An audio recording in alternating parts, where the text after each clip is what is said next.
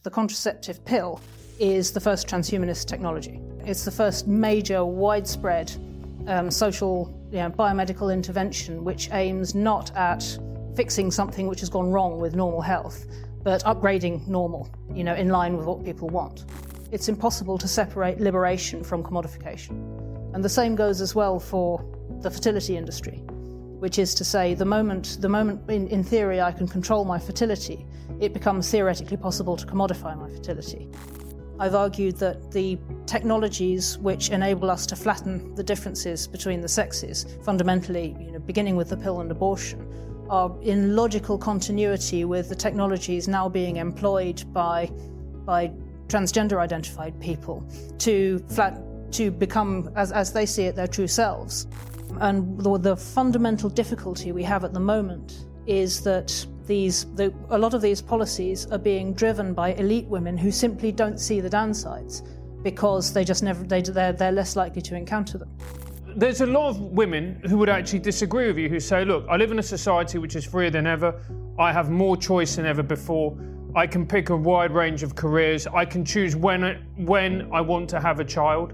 Surely these are all positive things, Mary? Yes, but they're not without cost.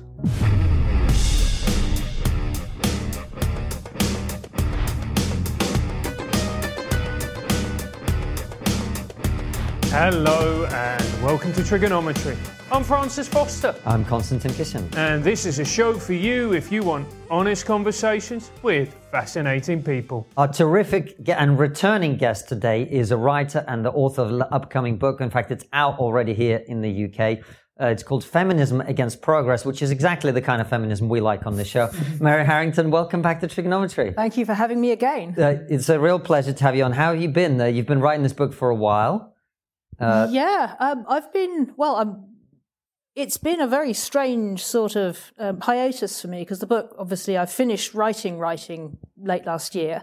And then there's this period where you go through it and you check to make sure, people tell you off for your sloppy footnoting and it goes through the whole post-production process. And then you just have to wait. And that's where I've been for a little while. And it's a bit like the point where I ran out of things to revise at university and then it was just waiting for finals. So that's about where I am at the moment, it's just waiting for the other shoe to drop. Well, having read the book, we can say you've passed. But more interestingly, of course, to our audience, tell us what is the central case? Because last time we had you on the show, we talked about this idea. You said you don't believe in progress. Well, I still don't believe in progress. But now you also don't believe, you want feminism that's against it. Well, the central thesis of the book is that much of what we understand as feminism is less an effect of endless moral improvement towards some kind of imagined future heaven on earth as a side effect of technology, and specifically of women's responses to changes in how we live together as a consequence of technological advancements. And so the book traces the development, traces women's responses to first the Industrial Revolution, and then more importantly, from the point of view of my case against progress, of what I call the cyborg revolution, which is much more recent and is really everything which has come since the contraceptive and the digital revolutions in the mid-20th century.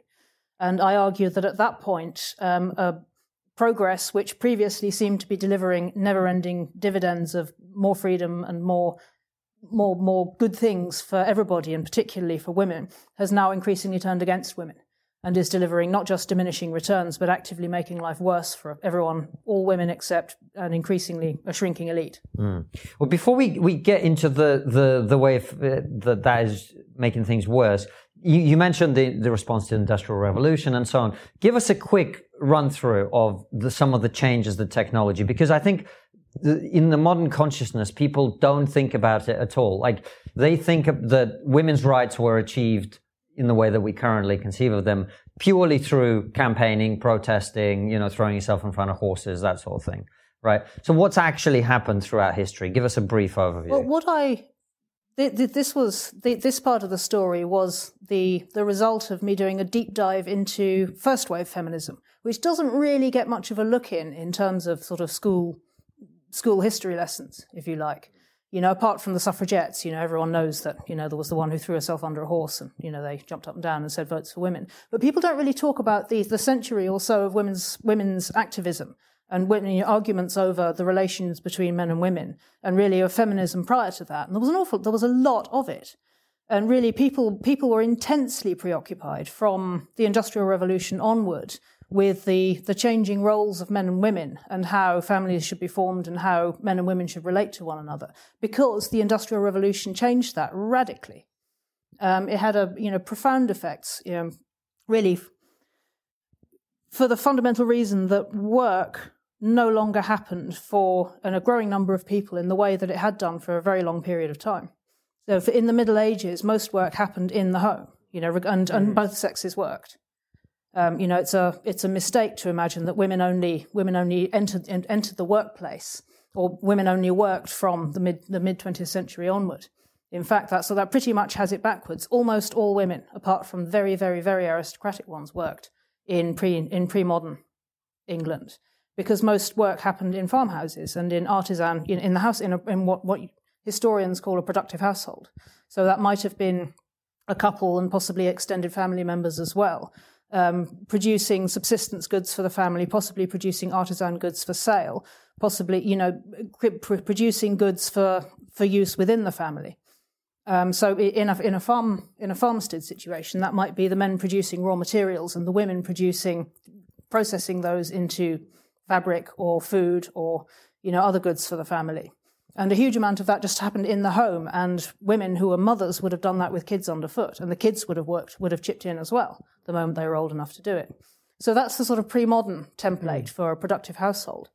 But when you think about what happens when so much of that work industrializes, it changed things radically, and particularly for women. I've taken the example of textile making because for tens of thousands of years prior to the Industrial Revolution, that was always women's work.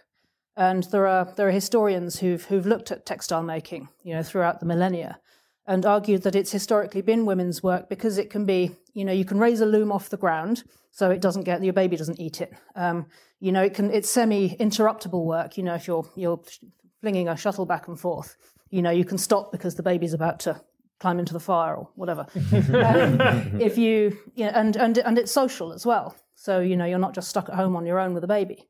So it works. It makes sense for you if you've got kids underfoot for women to be doing that. But now if you think about what happens with industrialization, suddenly textile making, the spinning and the weaving are both done via heavy, expensive industrial machinery, which has to be centralized in a factory.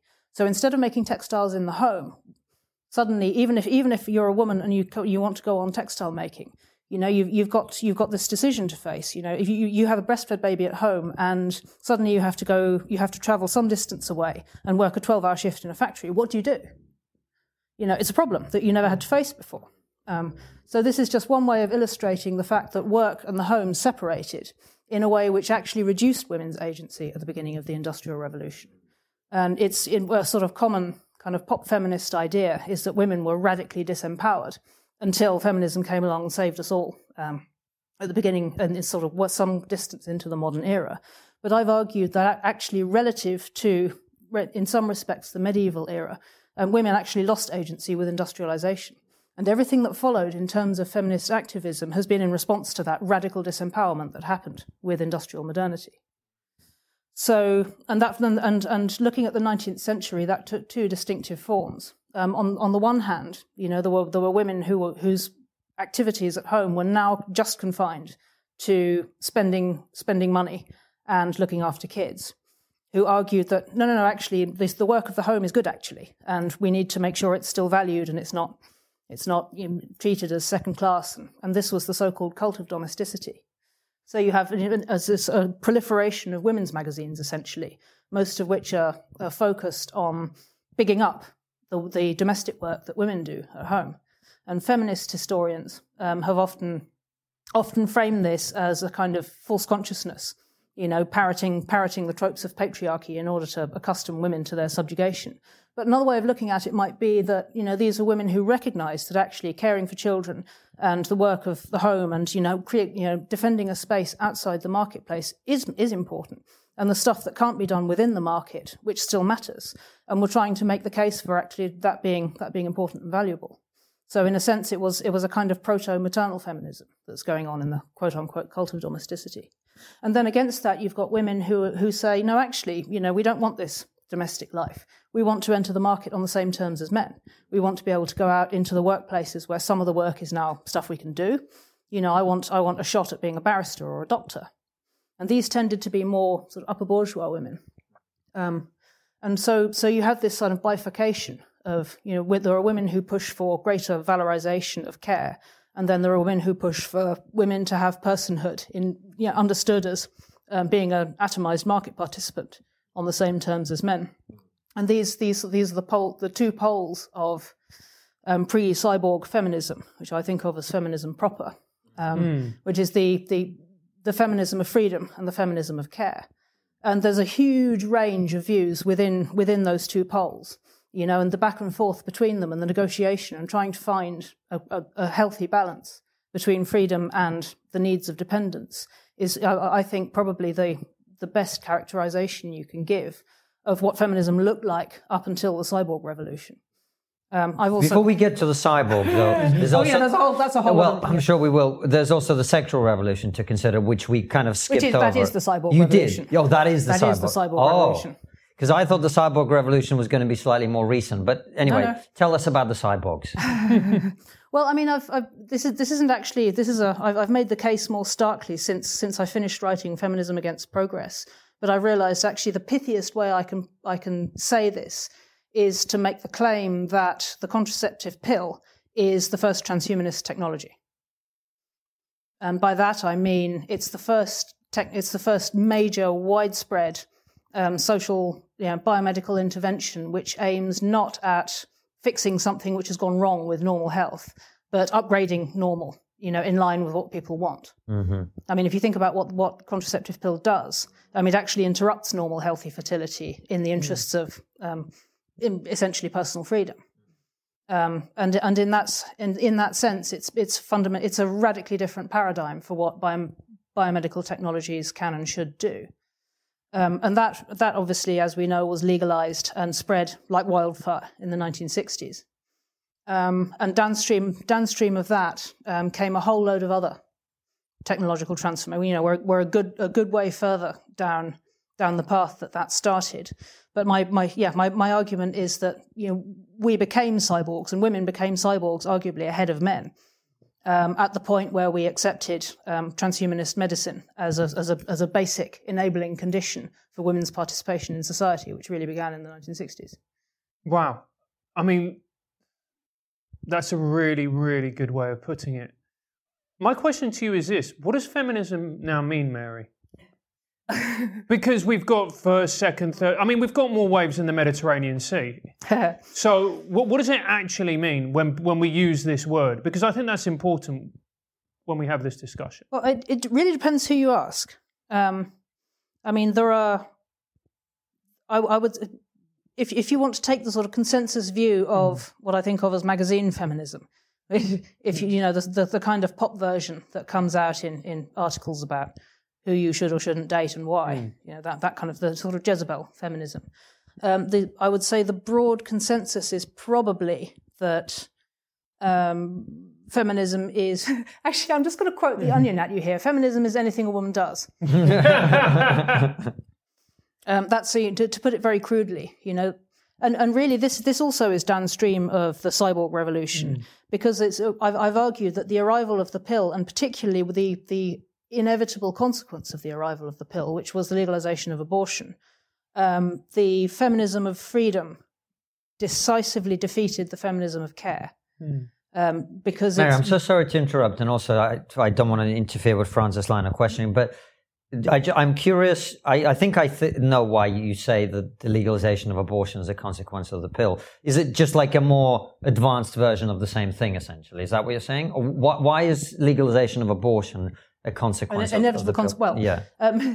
People hope when they campaigned first for the pill, the hope was that there would be, as a result of the pill, there would be fewer accidental pregnancies, and therefore, it would make women's reproductive choices much more within women's control. But what happened in practice was, well, the absolute number of accidental pregnancies went up, not down. And that was because there was just so much more casual sex happening. Because it radically moved the goalposts for what you could or couldn't do. And it's only mostly effective. It's not 100% effective. So there was still enough oops pregnancies. Despite more, in fact. The rate of accidental pregnancy went down, but there was so much more sex happening that the absolute number went up. And at that point, it created an inevitable ratchet towards saying, well, what are we going to do about all these accidental pregnancies? Because then it was very difficult to put back in the box. I mean, it was pretty much impossible to put it back in the box. Because people are saying, well, they have the pill now. And everybody's got the pill, and so they're all at it like rabbits. And, we can't stop this now. So, we have to do something about, this is obviously not a tenable situation. Women are, bleeding out in alleyways with coat hangers up them. And, this is horrendous. We've got to do something. Because they'd opened Pandora's box. And so many of the very strict social controls which had previously obtained around premarital sex were beginning to fall away. And the case became very compelling to legalize abortion. But of course, once you do that, you're saying that women's autonomy women's autonomy is that much more important than the needs of a dependent, and it doesn't really get much more dependent than an unborn baby that's can't survive outside its mother's body. That you can end the potential life of the dependent in order to safeguard the freedom. And so at that point, the feminism of freedom and the feminism of care collided, and history tells us which one won, and that's the world we've been living ever since. And so I think that's the long answer, Francis, to your question of what is feminism. It's the feminism as we understand it today, in its mainstream sense, is a doctrine which argues that we can and should use technology to the fullest extent possible to flatten the differences between the sexes. And what's wrong with that? Even at the expense of unborn lives. But what's wrong with that? That's what's wrong with it, I think. But there's a lot of women who would actually disagree with you, who say, look, I live in a society which is freer than ever. I have more choice than ever before. I can pick a wide range of careers. I can choose when I want to have a child. Surely these are all positive things, Mary. Yes, but they're not without cost. I entirely agree with you that these are all positives, but they're not cost-free, I think, and that's really what. So that gets us to the end of part one, and part two really is about some of the undercounted costs of the victory of freedom over care when it comes, or rather tech-enabled freedom over care in the domain of feminism. And so I've looked at the war it's been waging on our relationship, on the relations between men and women, on the war it's been waging on the relations between mothers and babies, and finally the war it wages on our relationship with our own bodies.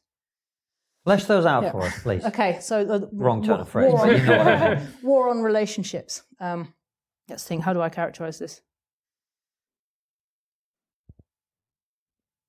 The point at which you can use technology to flatten the difference between the sexes is the point at which sex leaves the domain of management by social norms and becomes something which is theoretically free. It becomes private. So, I mean, let me back up a little bit. So, if you imagine it's 1910. I'm female. I'm a young woman. I get horny like all humans do, whereas in adolescence. There are very, very, my mum tells me never be seen alone with a guy, they can get ideas, and you're warned at all, and you're supervised carefully by your aunties and your mum. And this is all with a very pragmatic intent. And it might seem unfair because guys don't get this level of supervision and constraint, but there's a very practical intent behind it, which is that, if I get knocked up by mistake with somebody who then disappears on me, it's a problem. It's not just a problem for me. It's a problem for everybody in my immediate family, and it's a problem for wider society. So whether or not it's unfair, the basic asymmetry between the reproductive roles of men and women just forces, a pragmatic response to that at scale, in order to manage the challenge posed to everybody in general by unplanned babies. So there's this intense social pressure from all directions, which is aimed at funneling couples into something like functional dyads. which can raise children together, because it's just the result is just less messy when you do it like that. Then you add the pill into the mix. All of a sudden, all of those rules are theoretically weightless. You don't need them anymore, because I can just take this medicine, which means that I can have as much sex as I want. But the thesis I've advanced for what happens at that point is that when, in theory, my sexuality is now my private domain. But what happens at that point isn't just a dividend of freedom, but the market also moves into that space. Because once something belongs just to me, in theory, I can buy or sell it as I see fit. And really, the governing, the common thread to these various wars on relationships is the way that technologies, the intervention of technologies into our bodies, seems to privatize the different facets of our bodies, whether that's our fertility, our sexuality, or even really our embodiment itself. But in practice, what happens then is that becomes commodified. So in the context of sex, the empire of the porn industry and the sex industry began to mushroom the moment those constraints on sex went away.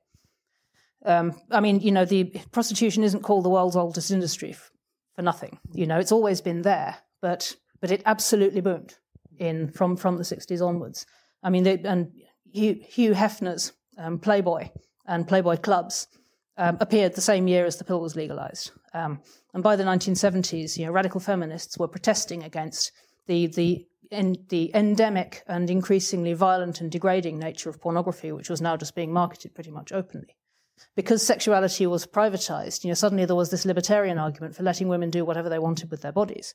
Now, in practice, if you speak to a survivor of the sex or the porn industries, they'll tell you that, in fact, there's a great deal more coercion that goes into that than the libertarian arguments might like to believe. But fundamentally, this is the pattern that I wanted to sketch out: is that it's impossible to separate liberation from commodification. And the same goes as well for the fertility industry, which is to say the moment in theory I can control my fertility, it becomes theoretically possible to commodify my fertility. So if you fast forward a number of decades on from the arrival of the pill, we're a long way down that path. We have young women who've been rendered infertile by selling their eggs in order to pay for college tuition. We have entire. I'm sure you saw the headlines when the war in Ukraine began, of these Ukrainian surrogates. It's a big industry over there. Impoverished young women in the Ukraine who essentially rent their wombs to wealthy Westerners who either don't want to gestate themselves or don't have a uterus between them, or for whatever reason. And all these babies who, by the way, have postponed having children to the point where they're physically unable, precisely because of the society we now have. Precisely because of that. And all these babies, lined up in rows in bomb shelters without motherless babies, essentially. And their gestational surrogates have left, and then they're just sort of being cared for under kind of semi-factory conditions by a couple of nurses with the bombs falling overhead. Just astonishingly dystopian images, which is again what you begin to see once you privatize something which was previously governed by social norms. And finally, in the same context, I've argued that the technologies which enable us to flatten the differences between the sexes, fundamentally, beginning with the pill and abortion, are in logical continuity with the technologies now being employed by transgender identified people to become, as they see it, their true selves, in ways which use technology to flatten the differences between the sexes, or to remodel secondary sex characteristics in line with their preferred felt sense of self. So really, I'm very straightforwardly, I'm arguing that you couldn't have trans people without the pill and abortion, and that and any coherent critique of trans identity has to begin with a coherent critique of what the pill does, because fundamentally, if you're going to say women are allowed to emancipate ourselves by getting rid of what makes us by using technology to flatten what makes us distinctively female, why shouldn't other people become more fully themselves using technologies to flatten what make them distinctively themselves? Why shouldn't we just take that a little bit further and just remodel ourselves as we see fit? If you're bought into the cyborg feminist paradigm, Trans activism is absolutely in logical continuity with it. And I would go as far as to say that the cyborg feminist argument is more coherent, so quite a lot more coherent than those gender critical ones which say we should have the pill and abortion, but we can't have trans activism because we're going to flatten reproductive characteristics of women. But wait, no, not like that. It doesn't make sense. So, is that the reason, Mary? These cyborg feminists are, in the words you use, are pro-porn. Sex workers work is a mantra that they like to say. Yep. They're pro-surrogacy. Yep. And they're pro-trans. And it stems right the way back to this idea. It's all entirely coherent. It would make no sense at all to be for some of those things and against some of the others. It all goes back to the definitive defeat of the feminism of care by the feminism of freedom.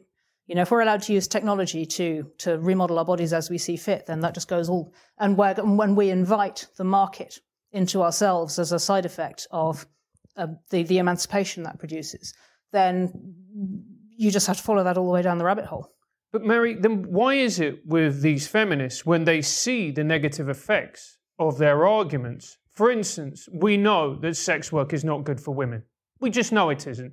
I mean, people will try and dress this up and they'll try and give you, arguments. But no one would want their daughter to participate in the sex industry. That is pretty much obvious. If we look at abortion, again, no one would want their child, or very few people would want their child to have an abortion. And thirdly, as we've seen with the case of Isla Bryson, the end game for the transgender ideology is profoundly negative to women, rapists and female prisons. At what point does this break and do people start to wake up? And are we actually seeing that at the moment? Well, I think people are breaking and people are waking up. But one of the difficulties is, or rather, one of the tensions is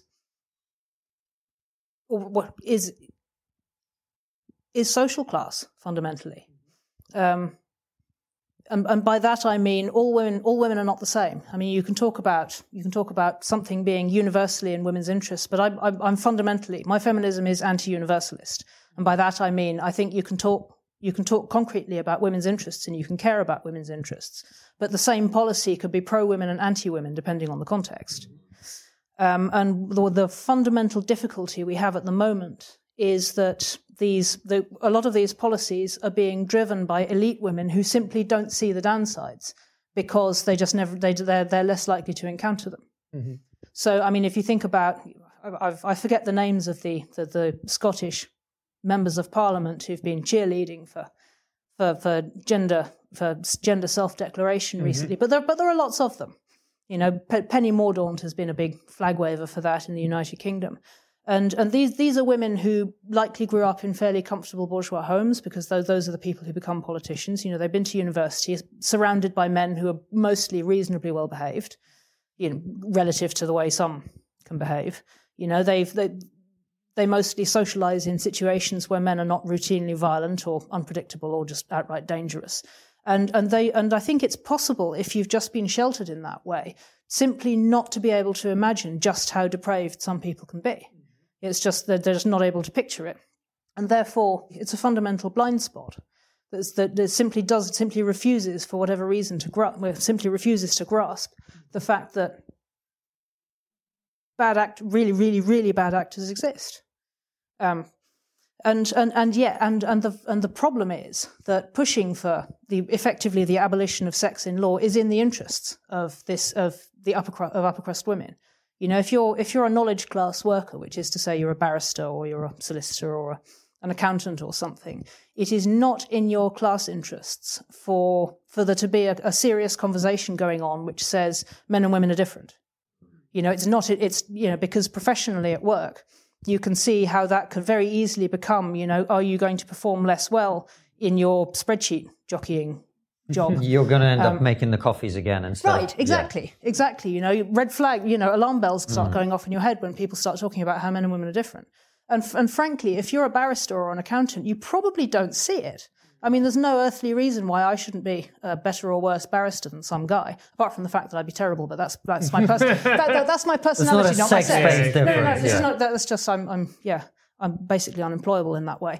But that's nothing to do with my sex. That's my bad attitude. Yes, I found that. But I mean, you understand the point I'm making. And also, there's another way these women benefit, because if we are in a situation, as you described, where there are certain things that have become commodified, well, if you want to be a barrister and you want to have a child at 45 and have a Ukrainian... It's in your interest, and you've got money to pay for a Ukrainian surrogate, that's fine. I mean, going down a slightly darker path, if you want to, if your husband's using prostitutes, that's fine, What's the problem, right? And in fact, it may be better for your marriage. So it's not in your class interests if you're a barrister or an accountant to go very far down the rabbit hole of how different men and women are. And it's not a coincidence that the highest rates of support for trans rights are among the most educated women. It's very obviously in those women's interests to believe that the sexes are fundamentally the same, apart from some trivial differences of genital topography. Because that works for you from a professional point of view. But if you're a bin man, or you're married to a bin man, the sex differences are obvious. Nobody's campaigning for 50-50 representation of the sexes in waste collection or working on an oil rig. I mean, for very obvious reasons. Men and women are different.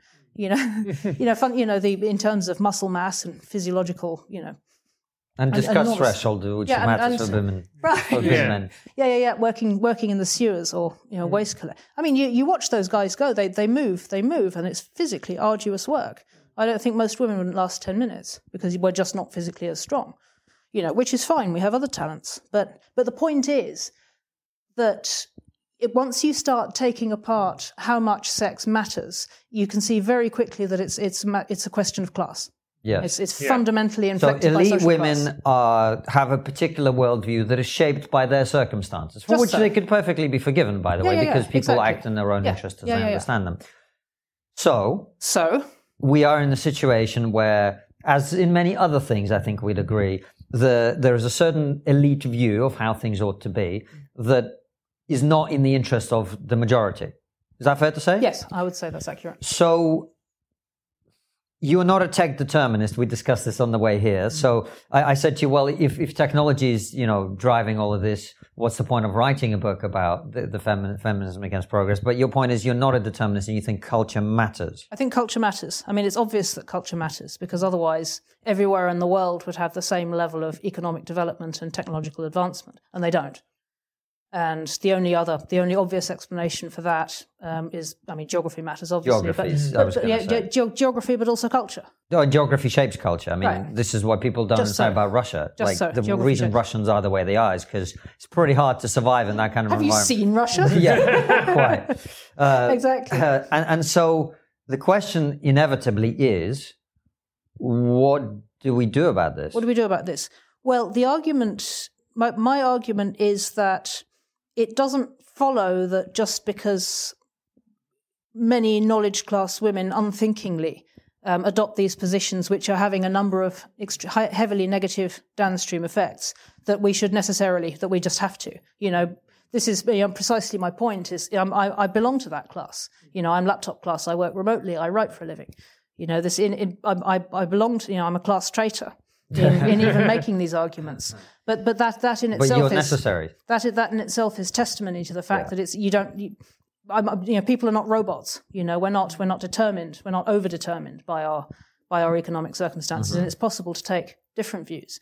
And there are other, in growing numbers of other knowledge class women like me who look around and think, no, actually, this isn't good. This is making things worse for everybody. This is profoundly wrong for a whole host of reasons, and the backlash is coming back up the food chain, and it's heading for me, and it's heading for my daughters, and really it's heading for all of us. And so, what are we going to do about it? Which is your question.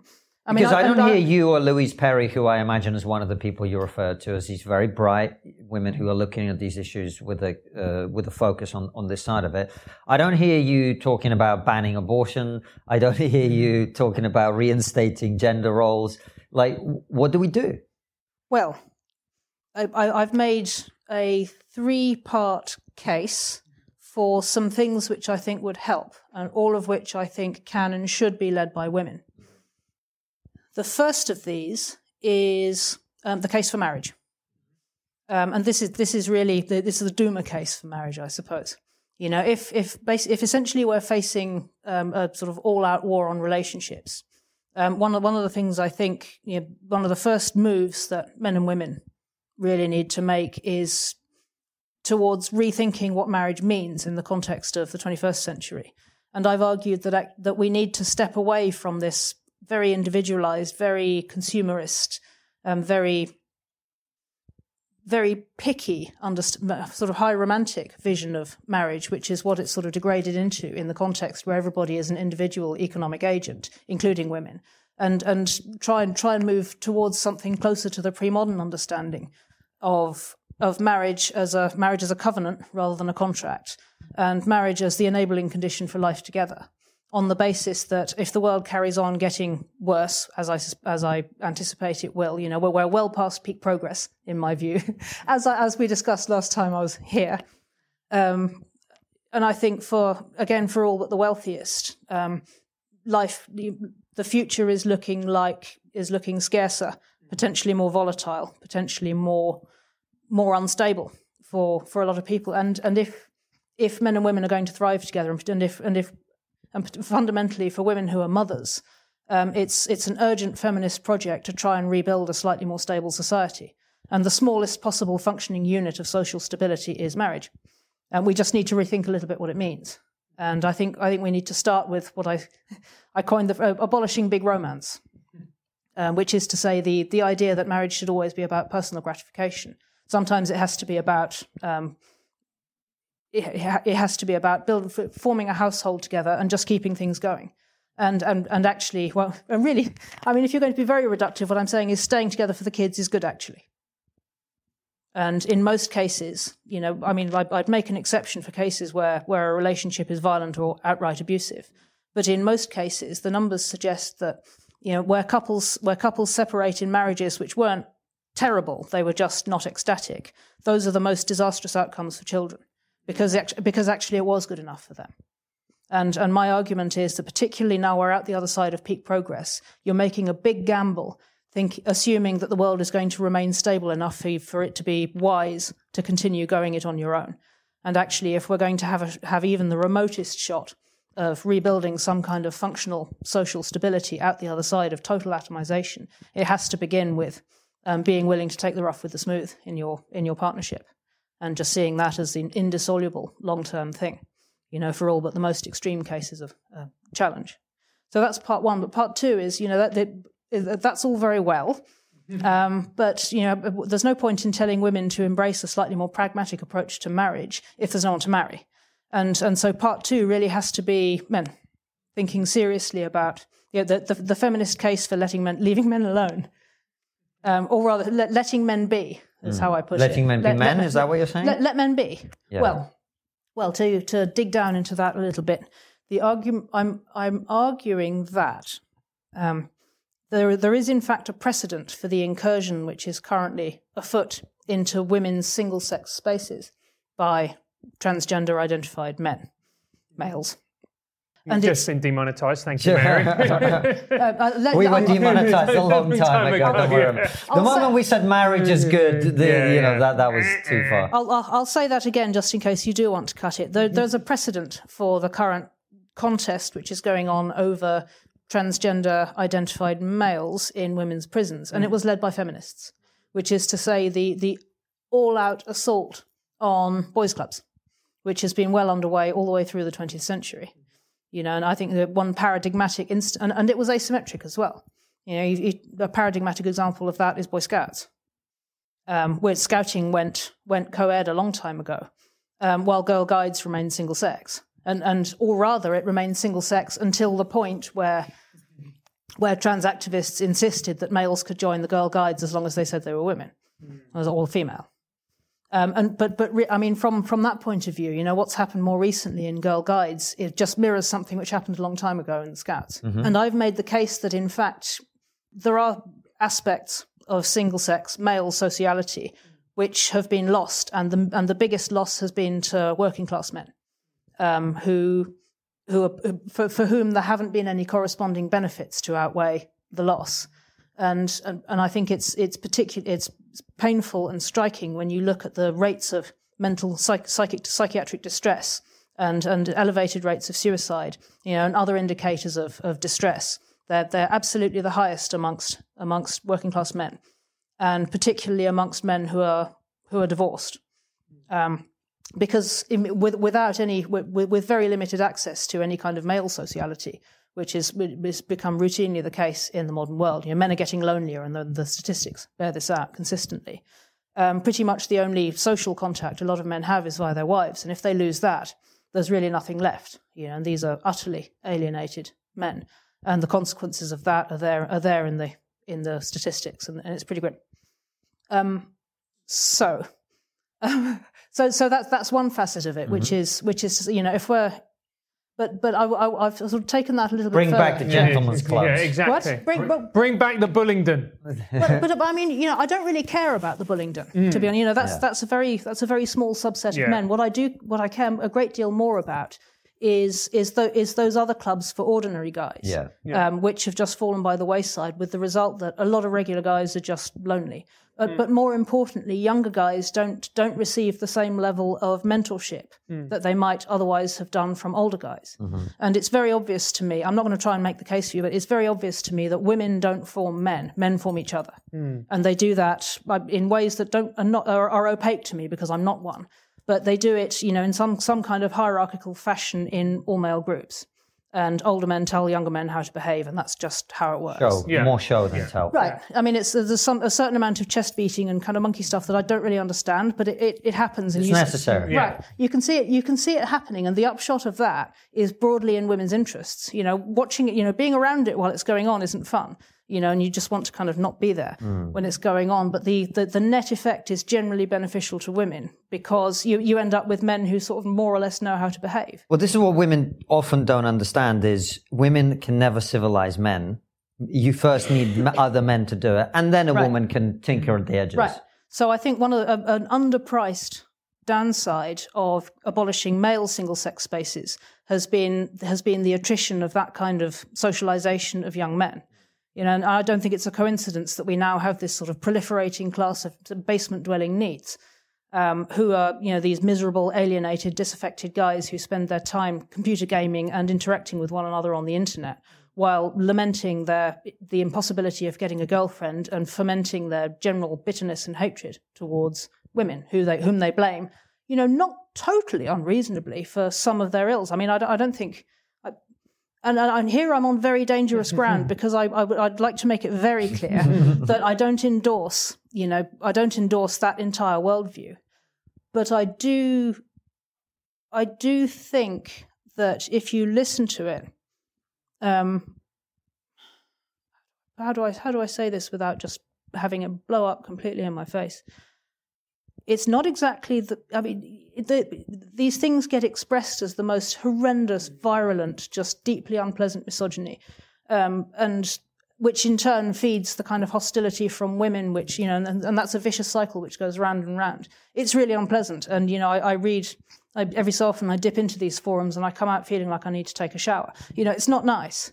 But I think, there's just at the most minute grain of, I have some sympathy with these guys because something has been lost, and they're not being taught how to behave by older guys, and some of that genuinely is downstream of the co-edification of social life. It really is, and some of that is downstream of feminist activism. And I'm not saying it's all the fault of feminists that incels are such deranged, just psychos. That's really not what I'm saying. But there's a set of complex systems which shifted in a way which has been very harmful for everybody as a consequence of making slightly too much stuff co-ed. I think that's what I'm trying to say. And so the upshot of all of that is, I honestly think is the reactionary feminist stance on all of this is we have to just care a little bit less if men want to do their thing on their own without us. They just have to not mind as much.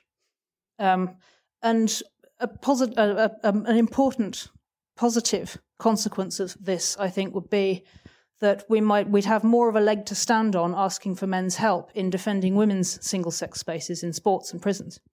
Because I think as it stands, basically we're saying you can't have your boys' clubs, but can you help us protect our girls' clubs? And that, and I think not unreasonably, there's a lot of guys who are like, you made your bed, ladies.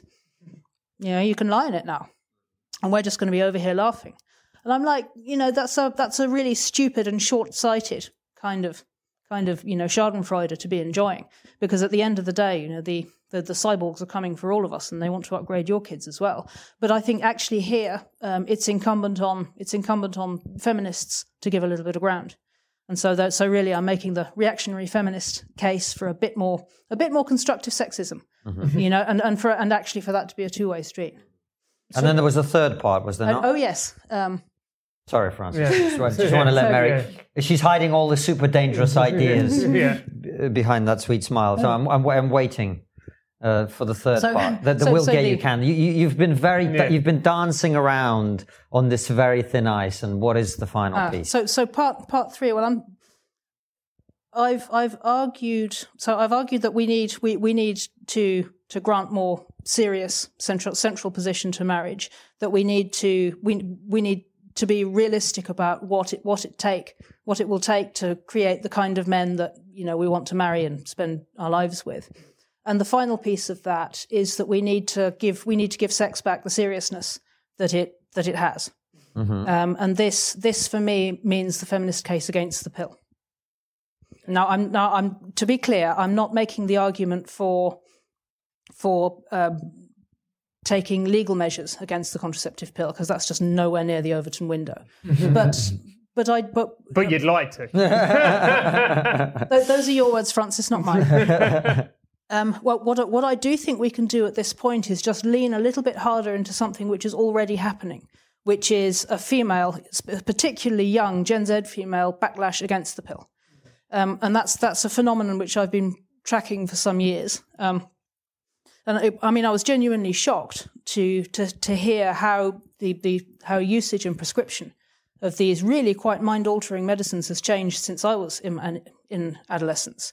I mean, when I was a teenager, if you went to your GP and said, "Can you put me on the pill?" you'd get the third degree about how are you in a steady relationship, and X, Y, and Z, and is it an appropriate relationship, and do we need to talk to your parents and so on.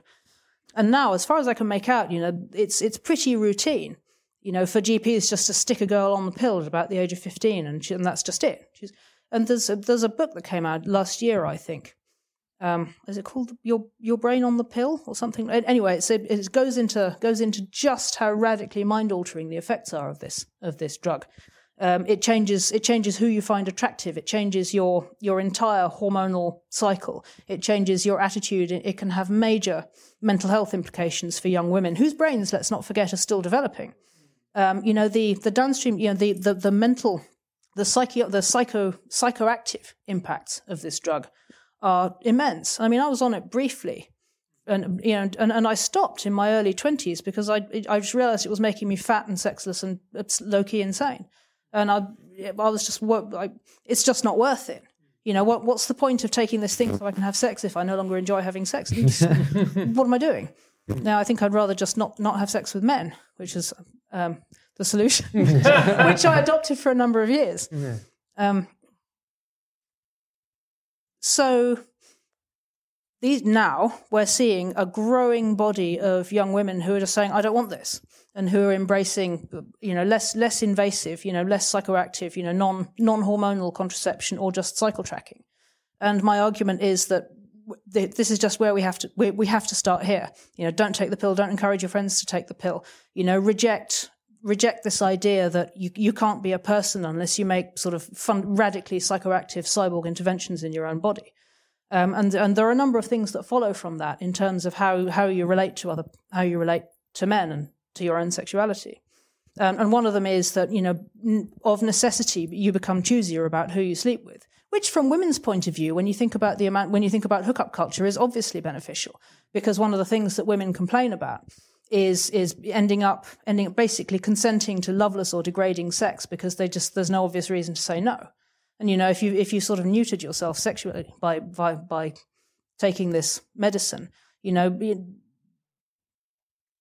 there sort of is no reason to say no, and sometimes it might just seem politer to put out, which is a pretty kind of grim position to be in if you're a woman. And I think privately, a lot of what flew under the Me Too banner was basically this. There's young women who assented to things sort of out of politeness, or found themselves railroaded into sexual encounters, more or less out of politeness, that they couldn't say no to, or didn't have a robust enough reason to say no to, because they were already contracepted. And if you're in a situation where there's a meaningful risk of pregnancy, that's a pretty solid motivation for saying, no, actually, I'm not coming home with you, or no, I'm here, we're not doing this. And it's also, for all but the most, straight out toe rag, it's a fairly robust reason as a guy to not go there as well. If you're like, I'm not on birth control and I'm not going to use birth control. It would take a fairly serious scumbag. Anyway, so it reduces the opportunity for bad sex, which I think is obviously in women's interests. It also makes sex better. If you're speaking as a woman, I'm not going to give you grisly details, and I'm too old and ugly to be talking about this stuff anyway. But if you're in tune with your own cycles, it's just nicer. You know where you are, and there are certain kind of moods go up and down over the course of the month in ways which are interrupted if you're on the pill. But I think one of the and taking that a little bit further, it's my view that you can't have the intensity and the mystery and the beauty of a sexual encounter without the danger. Fundamentally, we take sex seriously, or have historically taken sex seriously, because there's the potential of creating another human. And once you take that out of the picture, something strange happens to the entire field of sexuality. And again, I can't prove this because it's just a hunch, but I'm willing to bet that if contraception was no longer part of the picture, most of the cultural interest in BDSM would go away. Most of the choking, most of the role-playing, most of the other ways that people look to put the danger and the intensity in to a sexual encounter, which has been sort of neutralized. It's kind of vegan bacon equivalent of the sexual encounter. It's almost the same, but not quite. And so you have to add more hot sauce. And that's where you get all of these, escalating levels of degrading, disgusting kind of kink and extremities. People are trying to add the hot sauce back into something which is fundamentally vegan bacon. And the obvious solution, if you're starting to get inured to the hot sauce, is have the bacon, but that means you put the danger back in. And I call this. I don't think of this as a purity-based argument against contraception. I think of it more as rewilding sex. And when you in an ecological context, when you talk about rewilding, that means sometimes introducing apex predators back into an environment. I don't know if you've seen that amazing viral video about what happened when they introduced wolves back into Yellowstone, and it had all of these incredibly complex effects on the ecosystem, which ended up with a river changing course, because the deer followed different patterns, and then other things happened in a different pattern, and eventually, things righted themselves in a whole ecosystem which had been going slightly wrong before, and it couldn't have happened without the apex predator back in. So I've used that as an analogy for thinking about how we can correct some of the things which have gone wrong in our sexual ecology by reintroducing the danger and the intensity. This is a risky argument to be making. I feel like I'm on genuinely heretical territory here. But, essentially I'm making the pro-sex case against contraception. Mary, there's one aspect of this discussion that people at home will be watching, particularly the left-wingers, particularly the people who, dare we say it, would identify as socialist, going, come on, Mary, isn't this just what happens at what they would call late-stage capitalism, where jobs don't make the money that they used to. Inflation. Therefore, people need to go out to work. Therefore, people need to go out to work for longer. We're doing longer and longer hours. There's no longer a choice for women anymore, as there was for women 30 years ago, to be able to stay at home, to have children, where a man can then go out to work and be able to provide for a family. Are we not ignoring that element of this as well? Well, here, just going back to what you were saying about tech determinism and my critique of technology and technologies, I say I'm not a tech determinist, and I'm also not rabidly anti all technologies. I mean, as a case in point, I wouldn't be able to do what I do were it not for the fact that it's possible to work remotely. You know, I couldn't have juggled writing around having a small child, you know, if I wasn't able to work from home. And I think, you know, there are a lot of pitfalls that come with particularly internet technologies, but there are also for more families, for quite a lot of families, there's an opportunity to bring work back into the home, which I think has a huge amount of potential, and still for many unrealized potential to create something a bit more like the productive households that existed prior to modernity. And I've in the book I've given the examples of two families who I know who are already doing this, who have some kind of trade-based home activity combined with a bit of homesteading, combined with a bit of remote digital work, who have, if you like, a sort of home-based portfolio economy, which is intentionally ordered around raising kids. And it, you know, I might be. Of course, it's wildly optimistic to imagine that this can ever be the case for everybody, but I think it offers a template for how we might be able to rethink for more people than is currently the case. You know, the way we're ordering family life. Because a large part of this is also the way we identify ourselves. When you ask someone, the first question you ask someone really in our society is what is your name, and what do you do? And it's not really socially acceptable. It's seen almost as a bit weird for a woman just to go, I'm just a mother. Like, actually, that's the most important job in society. Yeah, I've been that soldier. And I can tell you that when you go to a party and you're a stay-at-home mum, you know, every stay-at-home mum I've ever spoken to knows what it's like when somebody says, what do you do? And you tell them, and they're immediately looking over your shoulder for someone more interesting to talk to, without fail. And it gets you down. It makes me really angry on behalf of every stay-at-home mum I know, you know, who throws herself into really important work and just gets treated as though they're just unimportant and probably a bit thick. It's grossly unjust. But what I would also say about that is that very few stay-at-home mums I know just mum. But what they do often do is a whole range of other things which are not immediately legible in market terms. And I think part of the reason why everything feels so kind of empty and atomized, you know, even in a relatively lively small town like the one where I live, is that a lot of the mums who used to basically run the fabric of civic life are no longer doing that because they're out at work. And I think if it were possible, or, you know, as it becomes possible for us to bring a bit more of work back into the home, there's just a possibility that we might see some more of that liveliness and that texture come back in a distributed way to small towns and local communities. You know, as people claw back a bit more of an opportunity to work, you know, to balance doing voluntary stuff and professional stuff in a more flexible way, you know, from their own homes. I think there also to be a cultural shift as well, because, you know, as you know, my wife and I just had a baby. My wife is looking after our son at the moment. I mean, I always respected my wife anyway, but I respect her way more now because I can see how challenging but also amazing she is at doing it, right? And I think part of it is there's got to be a cultural shift around that thing, like, you know, the idea that you're just a stay-home. I mean, what does that even mean? It's like saying, well, I'm just a YouTube, you know, presenter, or what? Why? Do you know what I mean? Do you think that's likely? Do you think it's possible?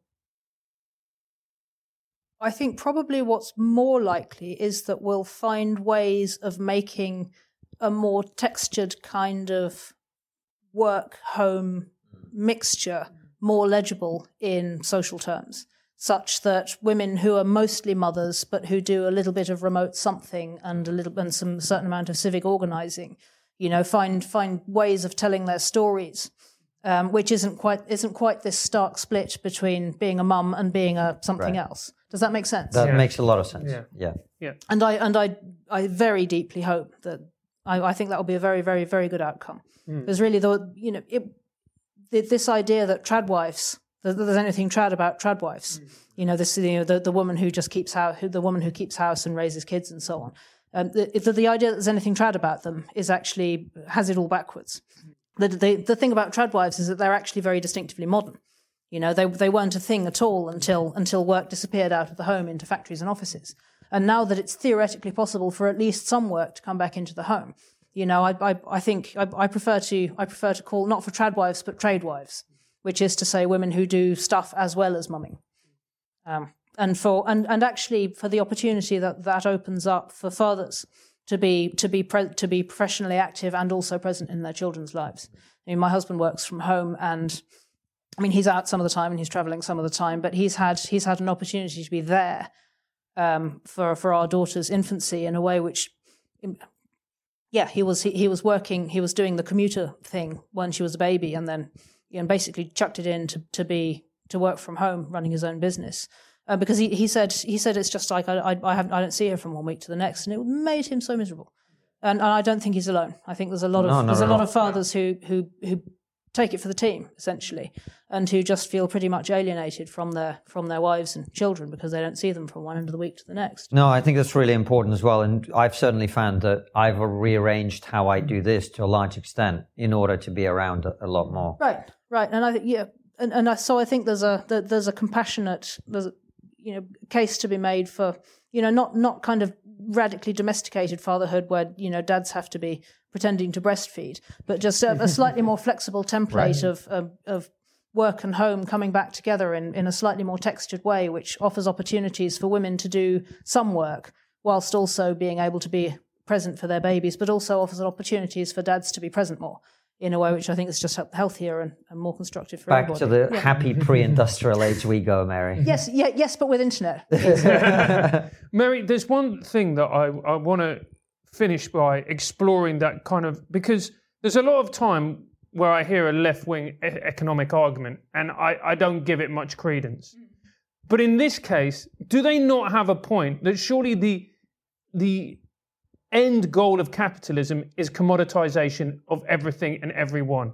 And what we're seeing is a commoditization of women's bodies, a la OnlyFans, etc., etc. Isn't this the logical end game? Yes. Okay. Yeah. Yes, I tend to get published. I read as a conservative these days because I question some sacred cows of what has become the kind of leftist orthodoxy. But fundamentally, the arguments in my book they're old left arguments. My case against the marketization of women's bodies, my case against cyborg theocracy, as I've called it, is an anti-capitalist one. I'm pushing back against the marketization of everything. I'm arguing for, a reactionary feminism as a way of clawing back some space from the market and rebuilding forms of solidarity, hopefully out the other side of the marketization of everything. It's fundamentally an anti-capitalist argument.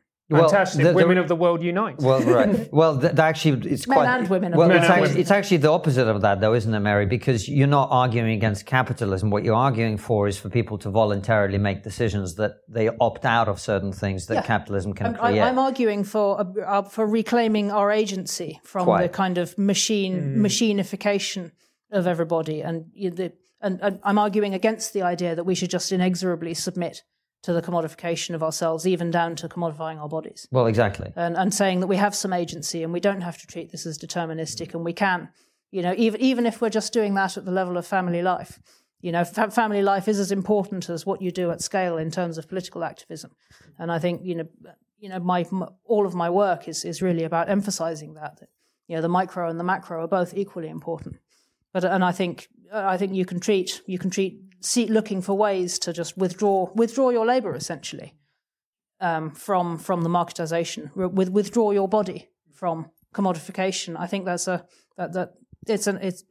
the reason I bring this point up about capitalism, which is quite often critiques of capitalism end up with people going, we must overthrow capitalism and women of the world unite, or whatever it is.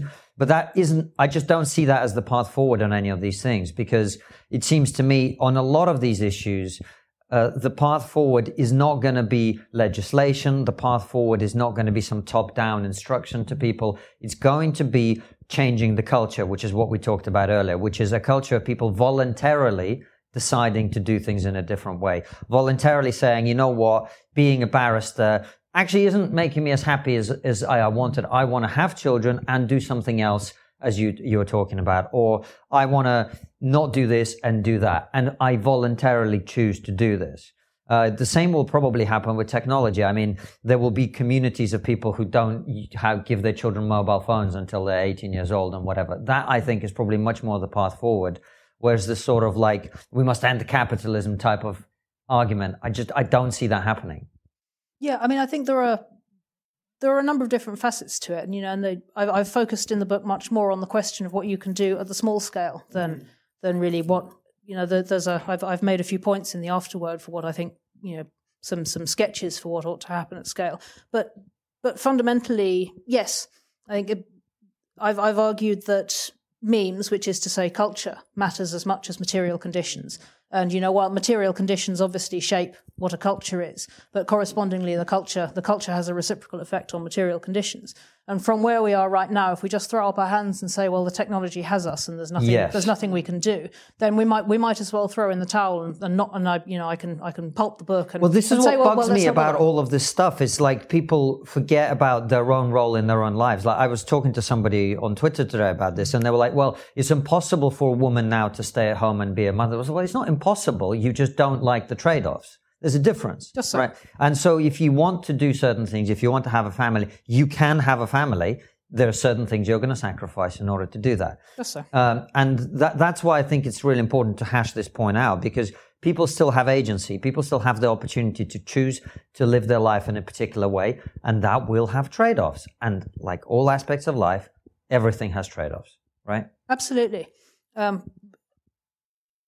I think, I mean, it's fair to say that, if you're going to be the bow wave of something quite new or, extremely retro, depending on how you look at it, you're going to be at the sharp end of some of those trade-offs. But avant-gardists, get followed by more people. Once a path has been forged, it's easier for other people to follow.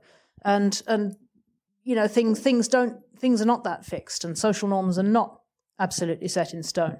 And, a wave of avant-garde reactionaries now, could be the vanguard for something which becomes much more normal and much more normalized in 20 years' time. But somebody has to lead by example, I think, is the point. And so if I'm framing it as something quite radical at this point, I think that there's the potential to lead the way in potentially huge and beneficial social changes down the line. But for that, you really do have to have hope. And, faced with the situation that we currently have, I think it's also fair to say that you have to have some courage if you're going to buck the prevailing trends quite as radically as saying yes to marriage, yes to benevolent sexism, and no to contraception, which is very reductively the case that I'm making. If you're gonna try and follow that path, you really are swimming against the tide, and that takes a measure of courage, particularly if you say you're doing it for feminist reasons. Mary, it's been an absolute pleasure. Thank you so much for coming on the show. Thank you. It's been great. We always end with the final question, which is, what's the one thing we're not talking about as a society that we really should be? It's sort of hard to know where to begin.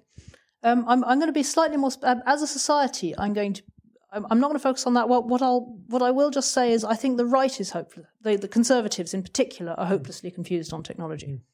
And I think that's something which is very under-discussed, particularly among conservatives. You have guys on the one hand who are fantasizing about going back to the Middle Ages, and then another bunch of guys who are fantasizing about colonizing Mars. And you've got the Tories in government who are saying, we want the white heat of technology, or whatever they're calling it, this week, and then paying $30,000 a year to whoever it is whose job it is to set about making a roadmap for bringing shipbuilding back to the UK, and they're only going to pay them less than new starter's salary, or half of what that would be in a bank, and you just think none of this makes sense. Conservatives are just completely confused about, whether it makes sense to dig everything up and cut down the last tree in pursuit of economic growth, or whether in fact that there are things which are worth conserving. I think there are some deep tensions there, particularly in terms of how disruptive technology is to long held social norms that really need to be taken out and shaken considerably more. And what would because I can't leave it like that. Once shaken, what are you thinking the result of that ought to be? I honestly don't know. Honestly, I think between the kind of agrarian distributists and the space fascists, I don't know who's going to win. Why are they the space fascist? Why is colonizing Mars such a dangerous idea for you? I don't think it's a dangerous idea. I think it's. I don't even want to get into this. People get very wound up about the idea. It is called trigonometry. I think it's a category error. I mean, we're going to get into very metaphysical territory in a moment. I think trying physically to colonize Mars is just looking at the whole thing completely wrong. We should colonize it metaphysically. Yes. How is that? What would that look like? I think physically trying to go into space is looking at it wrong. I'm sorry. This is going to get. I'm going to back away from this because I'm on the brink of just far too esoteric. You don't want to have this conversation. No, that's fine. No worries. Mary, thank you so much for coming on the show. If people want to find your work online, if they want to get the book, where is the best place to do that? The book is published by Forum Press. You'll be able to find your way to it via my Substack, which is reactionaryfeminist.substack.com, or by looking up my work on Unheard, or by looking me up on Twitter at Moving Circles. Perfect. Mary Harrington, thank you so much for coming back. Thank you so much for having me. It's an absolute pleasure. You're the first interview, or rather, we are the first interview you've done for the book, which we're very honoured. Thanks for coming on, and thank you for watching and listening. We will see you very soon with another terrific interview. It won't be quite like this, but it will be equally terrific. Or a Raw Show. All of them go out at 7 p.m. UK time. And for those of you who like your trigonometry on the go, it's also available as a podcast. Take care and see you soon. We'll guys. see you on Locals in a second with some bonus questions from you that Mary's going to answer, and only you, the supporters, will get to see. What's your opinion about the future of the British and American universities? Are they irredeemably woke in a way that will undermine the teaching of science and engineering as foundations of our prosperity, or do you think they're salvageable?